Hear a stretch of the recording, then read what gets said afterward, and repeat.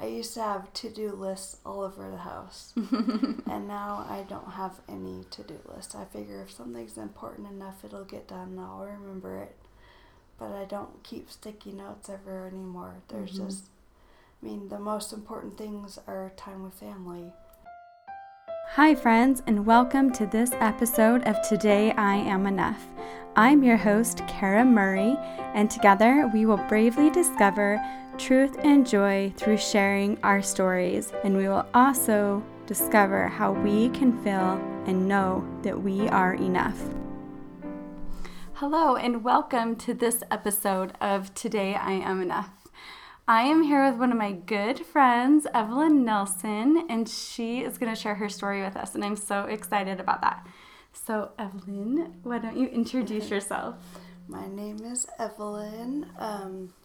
So I have 3 cute kids. One of them is 14. He's my oldest. And then my middle child is Natalie. She's 11. And Nicole is my youngest. She is 8. They're so cute. And you're married to Jeremy. And how long have you been married? 14 or 15 years. I can't remember. 15, I think. I think it's 15. Yeah, 15. We can double check. We celebrated 14 in the hospital, so 15. 15? Yeah. Perfect.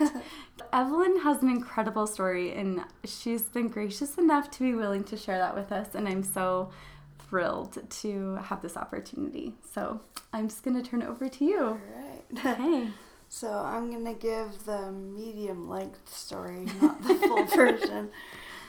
So in April 2016, I was diagnosed with breast cancer, and we went through all sorts of doctor's appointments and madness and craziness getting ready for my first treatment.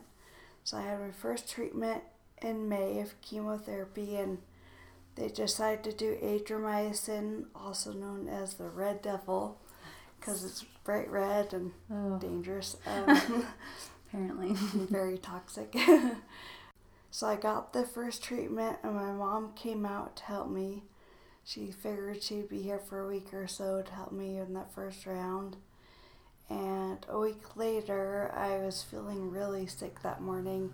I took a shower and almost passed out and was feeling really, really sick. So my mom called and rescheduled my appointment. And they said if she's that sick, she needs to come in, which I'm so glad that she took me because she saved my life. Yeah, so on the way to the car, I was throwing up. I was walking on my hands and knees because I couldn't even stand up. I was so weak. Gosh. So we got there, and they did blood checks, and it took a while, and I collapsed on the floor in the hallway, and I couldn't get up. So they took me to the ER, and we found out later the blood test showed that I didn't have any white blood cells left. Holy cow. I had 0. So it took forever to get checked into the ER, and during that time I kept thinking I had to go to the bathroom, and I really had to pee, but I couldn't go to the bathroom. And so we were trying, and I was in so much pain. By the time they got me back to the room, I was like screaming at the doctor, I'm like, get a catheter right now. Aww. And Jeremy's like, I've never seen you like that, never seen you so mad. But that's one of the signs of septic shock, I guess, is not being able to go to the bathroom. So, right? Yeah, so I don't remember much after that. It's kind of all a blur, but they took me to the ICU. The bishop came and gave Jeremy a blessing, and I guess I was in a lot of pain, and they finally got my pain under control, and Jeremy was happy, except they didn't know at the time that I had gone into a coma. So, really? Yeah. They just missed that? They just thought you were resting or something? Yeah, and so that's interesting. Then once I realized I was in a coma, I was like, oh, okay, well, so I was in a coma for almost 3 weeks. And on the 3rd day of my coma, I had a cardiac arrest, and I died. I had a little near-death experience I'll talk about later. Okay. Yeah, so they revived me, and like I said, I was in a coma for almost 3 weeks. So the kids missed me, and they had little sleepovers at the hospital. So cute. While I was in the coma, and they came and slept on the couch in the waiting room and painted my toenails. Just did stuff with me while I was asleep. That's so cute. So I finally woke up from the coma and I was intubated, and I don't think I could move a lot at that point. Do you remember waking up? Not really. I remember being awake. But not really when I woke up, but Were you surprised by how much time had passed? I don't even know if I was aware of any of it yet. Yeah. So I was in the ICU for a while. They took out the intubation tube, and I remember I was there for a while, and then they moved me to kind of a nursing facility, like a specialized nursing care. Yeah, I remember that. And they thought that I was getting better, and then a couple days in, I started having really bloody diarrhea, and they suspected that I had a hole in my bowel. So they moved me back to the ICU. They were all like, "Why are you guys back? It's not good to see you again." Because they all knew us really well. Yeah. And so the doctors did some imaging, and they were going to do a colonoscopy, and they actually started it. And the doctor came back and said, "No, let's just take her to surgery." And that saved my life, actually. Wow. That would have killed me because I had a hole the size of a quarter in my colon. Wow. So if they had flushed it, then I would be dead. Right. Wow. So they did that surgery, and once again I was intubated, and this time it was for a long time because I couldn't breathe on my own. I don't know how long the tube was in, but I hated that. It would be so uncomfortable. I can't even imagine. Well, it was hard because I was fully aware and awake, and I couldn't communicate with anybody. I couldn't tell them anything. I had to communicate by blinking, which is so frustrating. So hard. I know. It could be so slow too. Yes, going no through, question. Well, yeah, and she'd go through. My mom would have this alphabet page, and she'd go through and say the letters. And by the time I got halfway through, I'd forget what I was spelling. I was like, well, never mind. It's not important. I don't need that. Never mind. She could always tell. It was so frustrating for me and for her. I bet. It's hard. That'd be so hard. Yeah. And finally we got the tube out, and they did a trach. So I had the tracheostomy, and then during that time so the first chemo worked so well, besides putting me in a coma, it shrank my tumor by 30%. Yeah. So they're able to do the surgery 3 months earlier than planned. So I had the mastectomy done while I was in the hospital. So during that time I was relearning how to breathe and walk and eat and talk and do everything all over again. And then they decided to start chemo again. Was that scary? Yes, it was terrifying. It was scary as someone that just knew you. It's just one of your friends. We were like, okay. Yeah, it was terrifying. We were just like, I don't know. What's going to happen? My oncologist was so great. He was like, we'll just do one at a time. We'll take your vitals every 15 minutes. You're in the hospital. If anything happens, you're where you And you didn't get the same chemo? No, it was a different one. A much milder chemo at that time, yes. And so he's like, we'll just take it one at a time. Yeah, like I said, I had to relearn how to walk and talk and move, everything all over again. Couldn't do anything. And it made me realize I have a newfound respect for babies. Learning how to walk is so hard. Your head is so heavy. Who knew, right? Yeah, you don't realize how heavy your head is. Until you can't. Until you can't hold walk. it up. Yeah. That's interesting. And then... What was the hardest thing you had to relearn, do you think? Or was it all just hard in different ways? It was all hard in different ways. Yeah. I think, and it was frustrating because I thought, once I learn how to walk, I can go home. So I was like, I'll do whatever it takes. And then once I learned how to walk, they're like, you still have to do this and this and this. And I was so frustrated. No. I was like, but I can walk now. Let me go home. But I had to learn how to go up and down stairs and walk long distance and use my hands and all overrated. Yeah. So that's hard. I was in the hospital 102 days, which is forever. So I finally got to come home, And it was really hard being home. It was great and wonderful, but hard in different ways to get around and used to being home and just finding a different routine yes, here without all those people. I was worried that the kids would expect their old mom home, like like everything I could do I couldn't do anymore. So it was hard because I didn't know what they were planning on when I came home, but they did so good helping me, and they still help me a lot, and they know like I can't do certain things anymore. But it's been quite the journey since I've been home.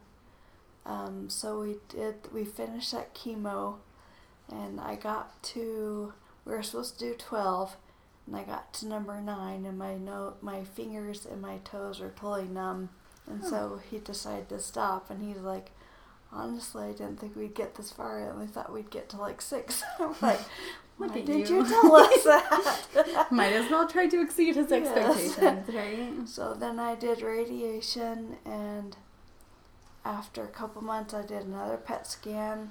They found more cancer. So we did another round of chemo, another round of radiation. We did another PET scan, found more cancer. I did more chemo, so it was my 4th round of chemo. And what time is this now? Is this when you just barely did? Yeah. Okay. Yeah. So, what? It's a couple months. It's November now. Yeah. So it was like September-ish, August, maybe that you started it, that last round. So that was my 3rd round. Okay. My 4th one was like, I don't know, July, I think. Okay.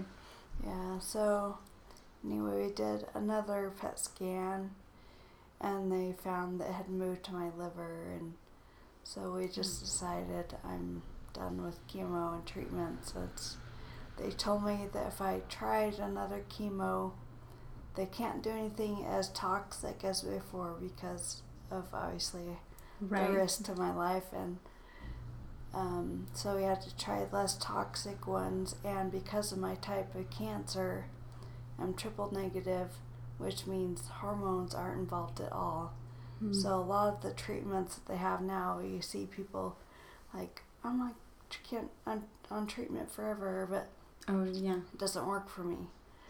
So the drugs they would have given me would probably only extend my life a couple months, and so it just and make you sick. So it just wasn't worth it. I was like, let's just enjoy the time I have left and not do anymore. Let's just be done. So and just be happy with being exactly. together. Yeah. What qualities have you seen come out in your kids that maybe you didn't before this experience? Oh man, so they're so much stronger, and they've grown up in a lot of ways. Their testimonies have grown a lot. Like their faith has been strengthened, and they've become more caring and patient with everybody. I think just helping me has shown them more compassion towards others, and they've grown a lot. They're such cute kids. It's been fun to see different things and experiences that they've had. I will never forget coming here with the young women and singing to your family. It was such a sacred experience to be able to just do something for them, even though it was small. But you could tell that it meant something to them, and I was so grateful to be able to do something and just start to see the strength that your kids had.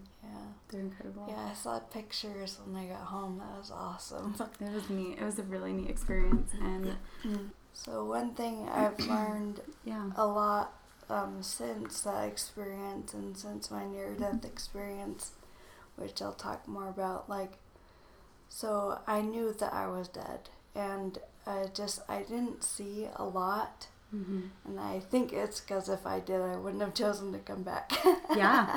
Honestly, so it was just really bright light, like no shadows or anything. It was just all bright light and just this overwhelming feeling of love and peace.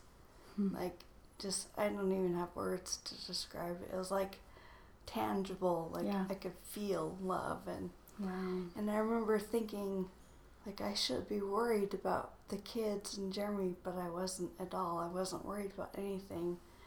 And then I was having a conversation. It wasn't really spoken, but it was just like feeling, and it was like somebody asked me, do you want to stay here or do you want to go home? And I said, I want to go back, and that was the last thing I remember. Oh my word. And I had no idea when I chose to come back it would be this hard, but Are you glad you're here though? Yeah, it's been really good. I think it's given my family time with me to prepare for me to be gone, which is what they all needed, I think. Yeah. And it's really, really put the perspective into my mind of that we are really spiritual beings, and we think we're here having spiritual experiences, but really we're here having human experiences. I love that. Because of the perspective is like we were alive once before and death is not the end. So that's so beautiful. Yeah. I love that. Do you think because of that you've been able to see a broader perspective too as you've been back and just Yes. change your perspective on everything? Yeah. Jeremy is quite jealous because we've talked about this a lot. I think coming back, everybody has like baggage or things they worry about or things that have been in their past. When I came back, everything was stripped away. Like I didn't have any worries anymore.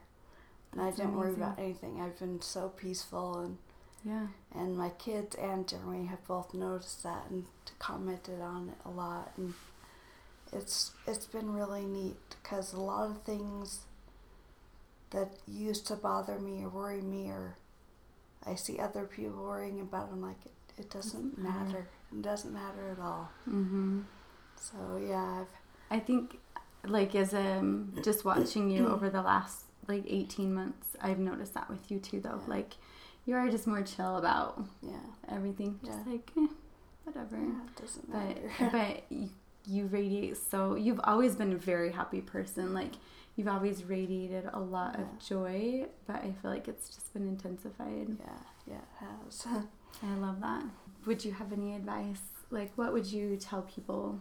Well, so I've been thinking about that, and I've been thinking of ways that some things that I do to help me be more peaceful.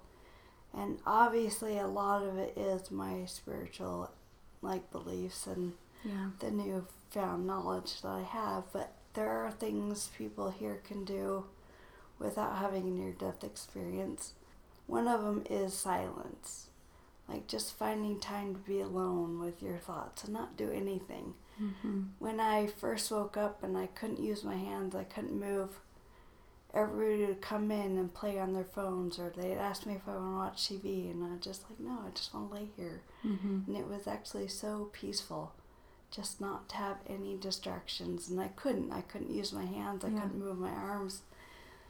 But I noticed how many people would come in and play on their phones and just be stuck on their phone or their device. And I was just like, turn it off and just be okay being alone and being by yourself for a minute. I like that. The other thing was service, doing service for other people. Because even though we're having a hard time, we're still trying to find ways to serve other people. Yeah. And that helps a lot. No matter what your situation is, you can always do a little extra service.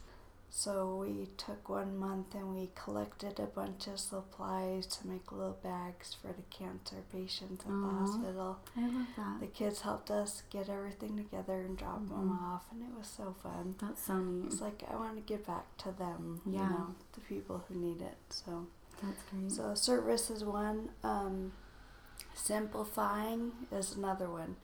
I used to have to-do lists all over the house, and now I don't have any to-do list. I figure if something's important enough, it'll get done, and I'll remember it. But I don't keep sticky notes ever anymore. There's just, the most important things are time with family and helping my children, and most everything else is just doesn't really matter. Yeah. And one funny thing was when I finally could hold my phone, I had 5,000 emails. I was like, I didn't even want to look at my phone. So that's Holy cow. another thing is like just simplifying our electronic lives, especially like deleting, unsubscribing from emails, and just de-junking everything. And when I got home, I got rid of a lot of clothes, a lot of books, magazines that I've been meaning to read that have been stressing me out. Just threw everything away. I was like, enough, I'm done. Who cares? I don't care about any of it. So simplifying your life helps a lot, brings a lot of peace by simplifying everything. Yeah. Another one is spiritual study. So for me, that's like reading scriptures or listening to spiritual music. And I know a lot of people that, you know, they might not be Mormon or might not believe in God, but they might believe in a higher power or like your inner being or a chakra or whatever. Just something spiritual every day, just to help lighten your inner being. I think that's important, and you can just sit sometimes in silence and just meditate and feel that. And, So another one is having perspective. I've obviously been given a greater picture of the perspective, but just realizing that you've lived before and death isn't the end can help put everything here into perspective. Like things I used to be worried about, and I tell Jeremy, like, don't even worry about that. Who cares? It does. In the long run, is it gonna matter? You know, 5 years, 10 years from now, does it really matter? Yeah. Do you have to get to that thing right now? Do you have to do this right now? Doesn't matter. Yeah. So I've been able to let a lot of things go. Like and that can be so hard. Yes, it can be. It can be really, really hard. It is important to remember that. Yeah. I have times where I'm really good at that, especially with my kids, where I'm like, this doesn't matter. Like, just put down my phone. Facebook doesn't matter, like, at all. Yeah. But just to realize that and then just sit. Even if you sit and just watch TV with your kids for a minute and just be with them. Just be with them, I've tried since I've been home from the hospital not to let my kids see me on my phone. I want them to have my full attention and not be wondering, what is she doing? Or so every time they come in, I just try and put it down. I love that. So no more phone time when they're around. Yeah, that's a great idea though. And it teaches them. Yeah, I used to be a clean freak too. Like everything had to be picked up and perfect, and now I'm like, it's okay if, you know, what doesn't matter. Things will get cleaned up eventually. It's all right. We can walk around. Yeah. Like I used to be so OCD, and now I'm like, it doesn't matter. Yeah. I mean, there's obviously like things we have to do. Yeah, things have we need to wash our clothes. Right. Yes. Do our dishes. But to be excessive about it. Yeah. And just be free of that. Yeah. The other one is gratitude, to be thankful for what you have, because no matter what you have, we have a quote on our fridge, gratitude makes it enough. So as long as you're grateful for whatever you have, it is always enough. I love that. Yeah. And one last thought I had, because as we're trying to go through all my pictures and make photo albums for the kids, and the problem is, starting with digital cameras, like my youngest, Nicole, everything is digital. I don't have any printed pictures. Yeah. So that's one thing now in a digital age. Make sure you're printing pictures. Making books or making scrapbooks is still really, really important. Because now I'm having to scramble at the last minute trying to get all of them finished and caught up. Done and printed. It takes a lot of work. Yes, it does. And it's amazing how many pictures we take with our phones that just get just lost sit there. on our phone or in our computer. Yes, yep. We had this conversation, but that's beautiful. Thank you. Yeah, and one last thought I had that I wanted to share was I love your title, that I am enough. I love that because it's so true. We all are enough, and we all need each other. And we need to not be afraid to tell others what our burdens are, because that's the only way we can get help from each other, is being very open and honest. And I think of it like a jigsaw puzzle. We're all in this together. We all have different talents and different things, And I used to think, well, what in the world, how am I going to help other people? You know, I used to always doubt myself and not really let myself be who I was. And but everybody has a purpose, and we may try to fit in one piece, you know, like one spot and not fit. But Heavenly Father is the one that gently turns us around and puts us in the place where we do fit. I love that. So we all affect each other, and we all need each other. Yes. No matter what our talents or trials are, we all need each other. And sharing our stories is huge. Yes, it is. It really is. Yes. I think we don't realize how much it affects and helps other people, even if they just realize that, oh, look, someone else has hard things too. Yeah. Because we often just look at each other and like, oh, life is so good. Yeah, we just compare. Any problems. Yeah, and it's so funny because even like my husband has like a cold right now, and he's like, I feel so bad complaining to you, and I'm like, It's hard for you. I'm like, having a cold is worse than cancer. Like, even if I'm sick, I think it's a lot worse. And, you know, he's like, how can I complain? Everyone's like, how can I complain to you? I'm like, trust me, your trials are hard. Yeah. Like, I wouldn't choose some of those trials over this. Yes. You know, they're hard. Yeah. I just get discouraged when people are like, well, I shouldn't complain. And I'm like, but it's hard for you. Yeah. Whatever your trial is super hard for you. And it might be super easy for me. Yeah. But my stuff might be really hard. Yeah, because there's things I wouldn't choose over this any day. Yeah. And I'd rather have cancer. I would rather have cancer than some things too also. Yeah, exactly. And we all get our different hards. And we need to not compare those either. Right. Yes. Because they're what we need to fit in our puzzle piece. Yeah, that's right. Yeah. Thank you so much. Thank you for joining us on the Today I Am Enough podcast. Make sure that you're subscribed so you never miss when we have a new episode out. You can subscribe through iTunes, Google Play, your podcast app, or Stitcher. If you know someone that has an amazing story that you think I should share, or if you have an amazing story you'd be willing to share, feel free to email me at Kara, Kara, at todayIamenough.com. I would love to know what your story is, and I would love to share it with our listeners. Go to todayIamenough.com. You can find all of our podcast episodes there, as well as blog posts. Follow us on social media, on Instagram or Facebook at Today I Am Enough. I hope you always remember that today you are enough.